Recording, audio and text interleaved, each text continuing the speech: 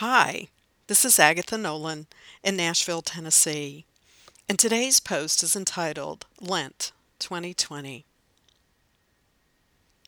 This Wednesday is Ash Wednesday, which starts the 6-week season of Lent. This year, I won't be giving up chocolate or wine.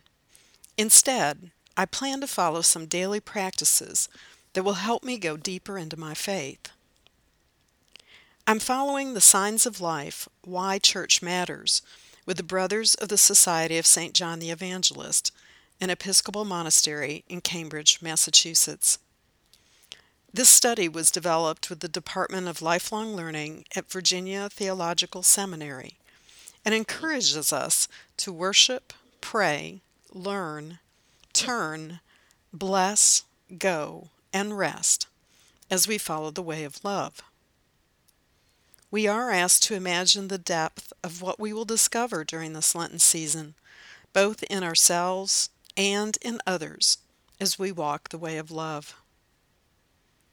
During this week, we are encouraged to consider, on February 26th, or Ash Wednesday, the element of turn, to pray for the strength to observe a Holy Lent. On February 27th, Thursday, we're encouraged to bless by inviting someone to something that is life-giving. It may be an invitation to church. On February 28th, Friday, we're asked to go.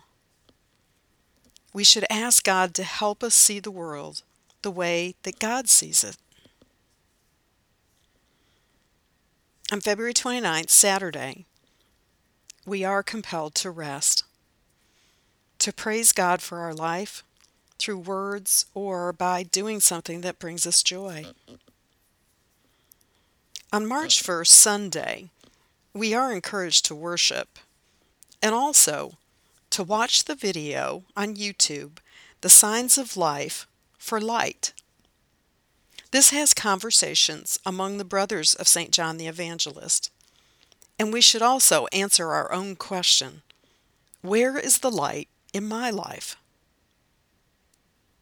If you are in the Middle Tennessee area, join us for coffee and conversation on Saturday morning, February 29th, from 8 to 9 a.m. at 8th and Roast Coffee House at 42nd and Charlotte Pike in Nashville.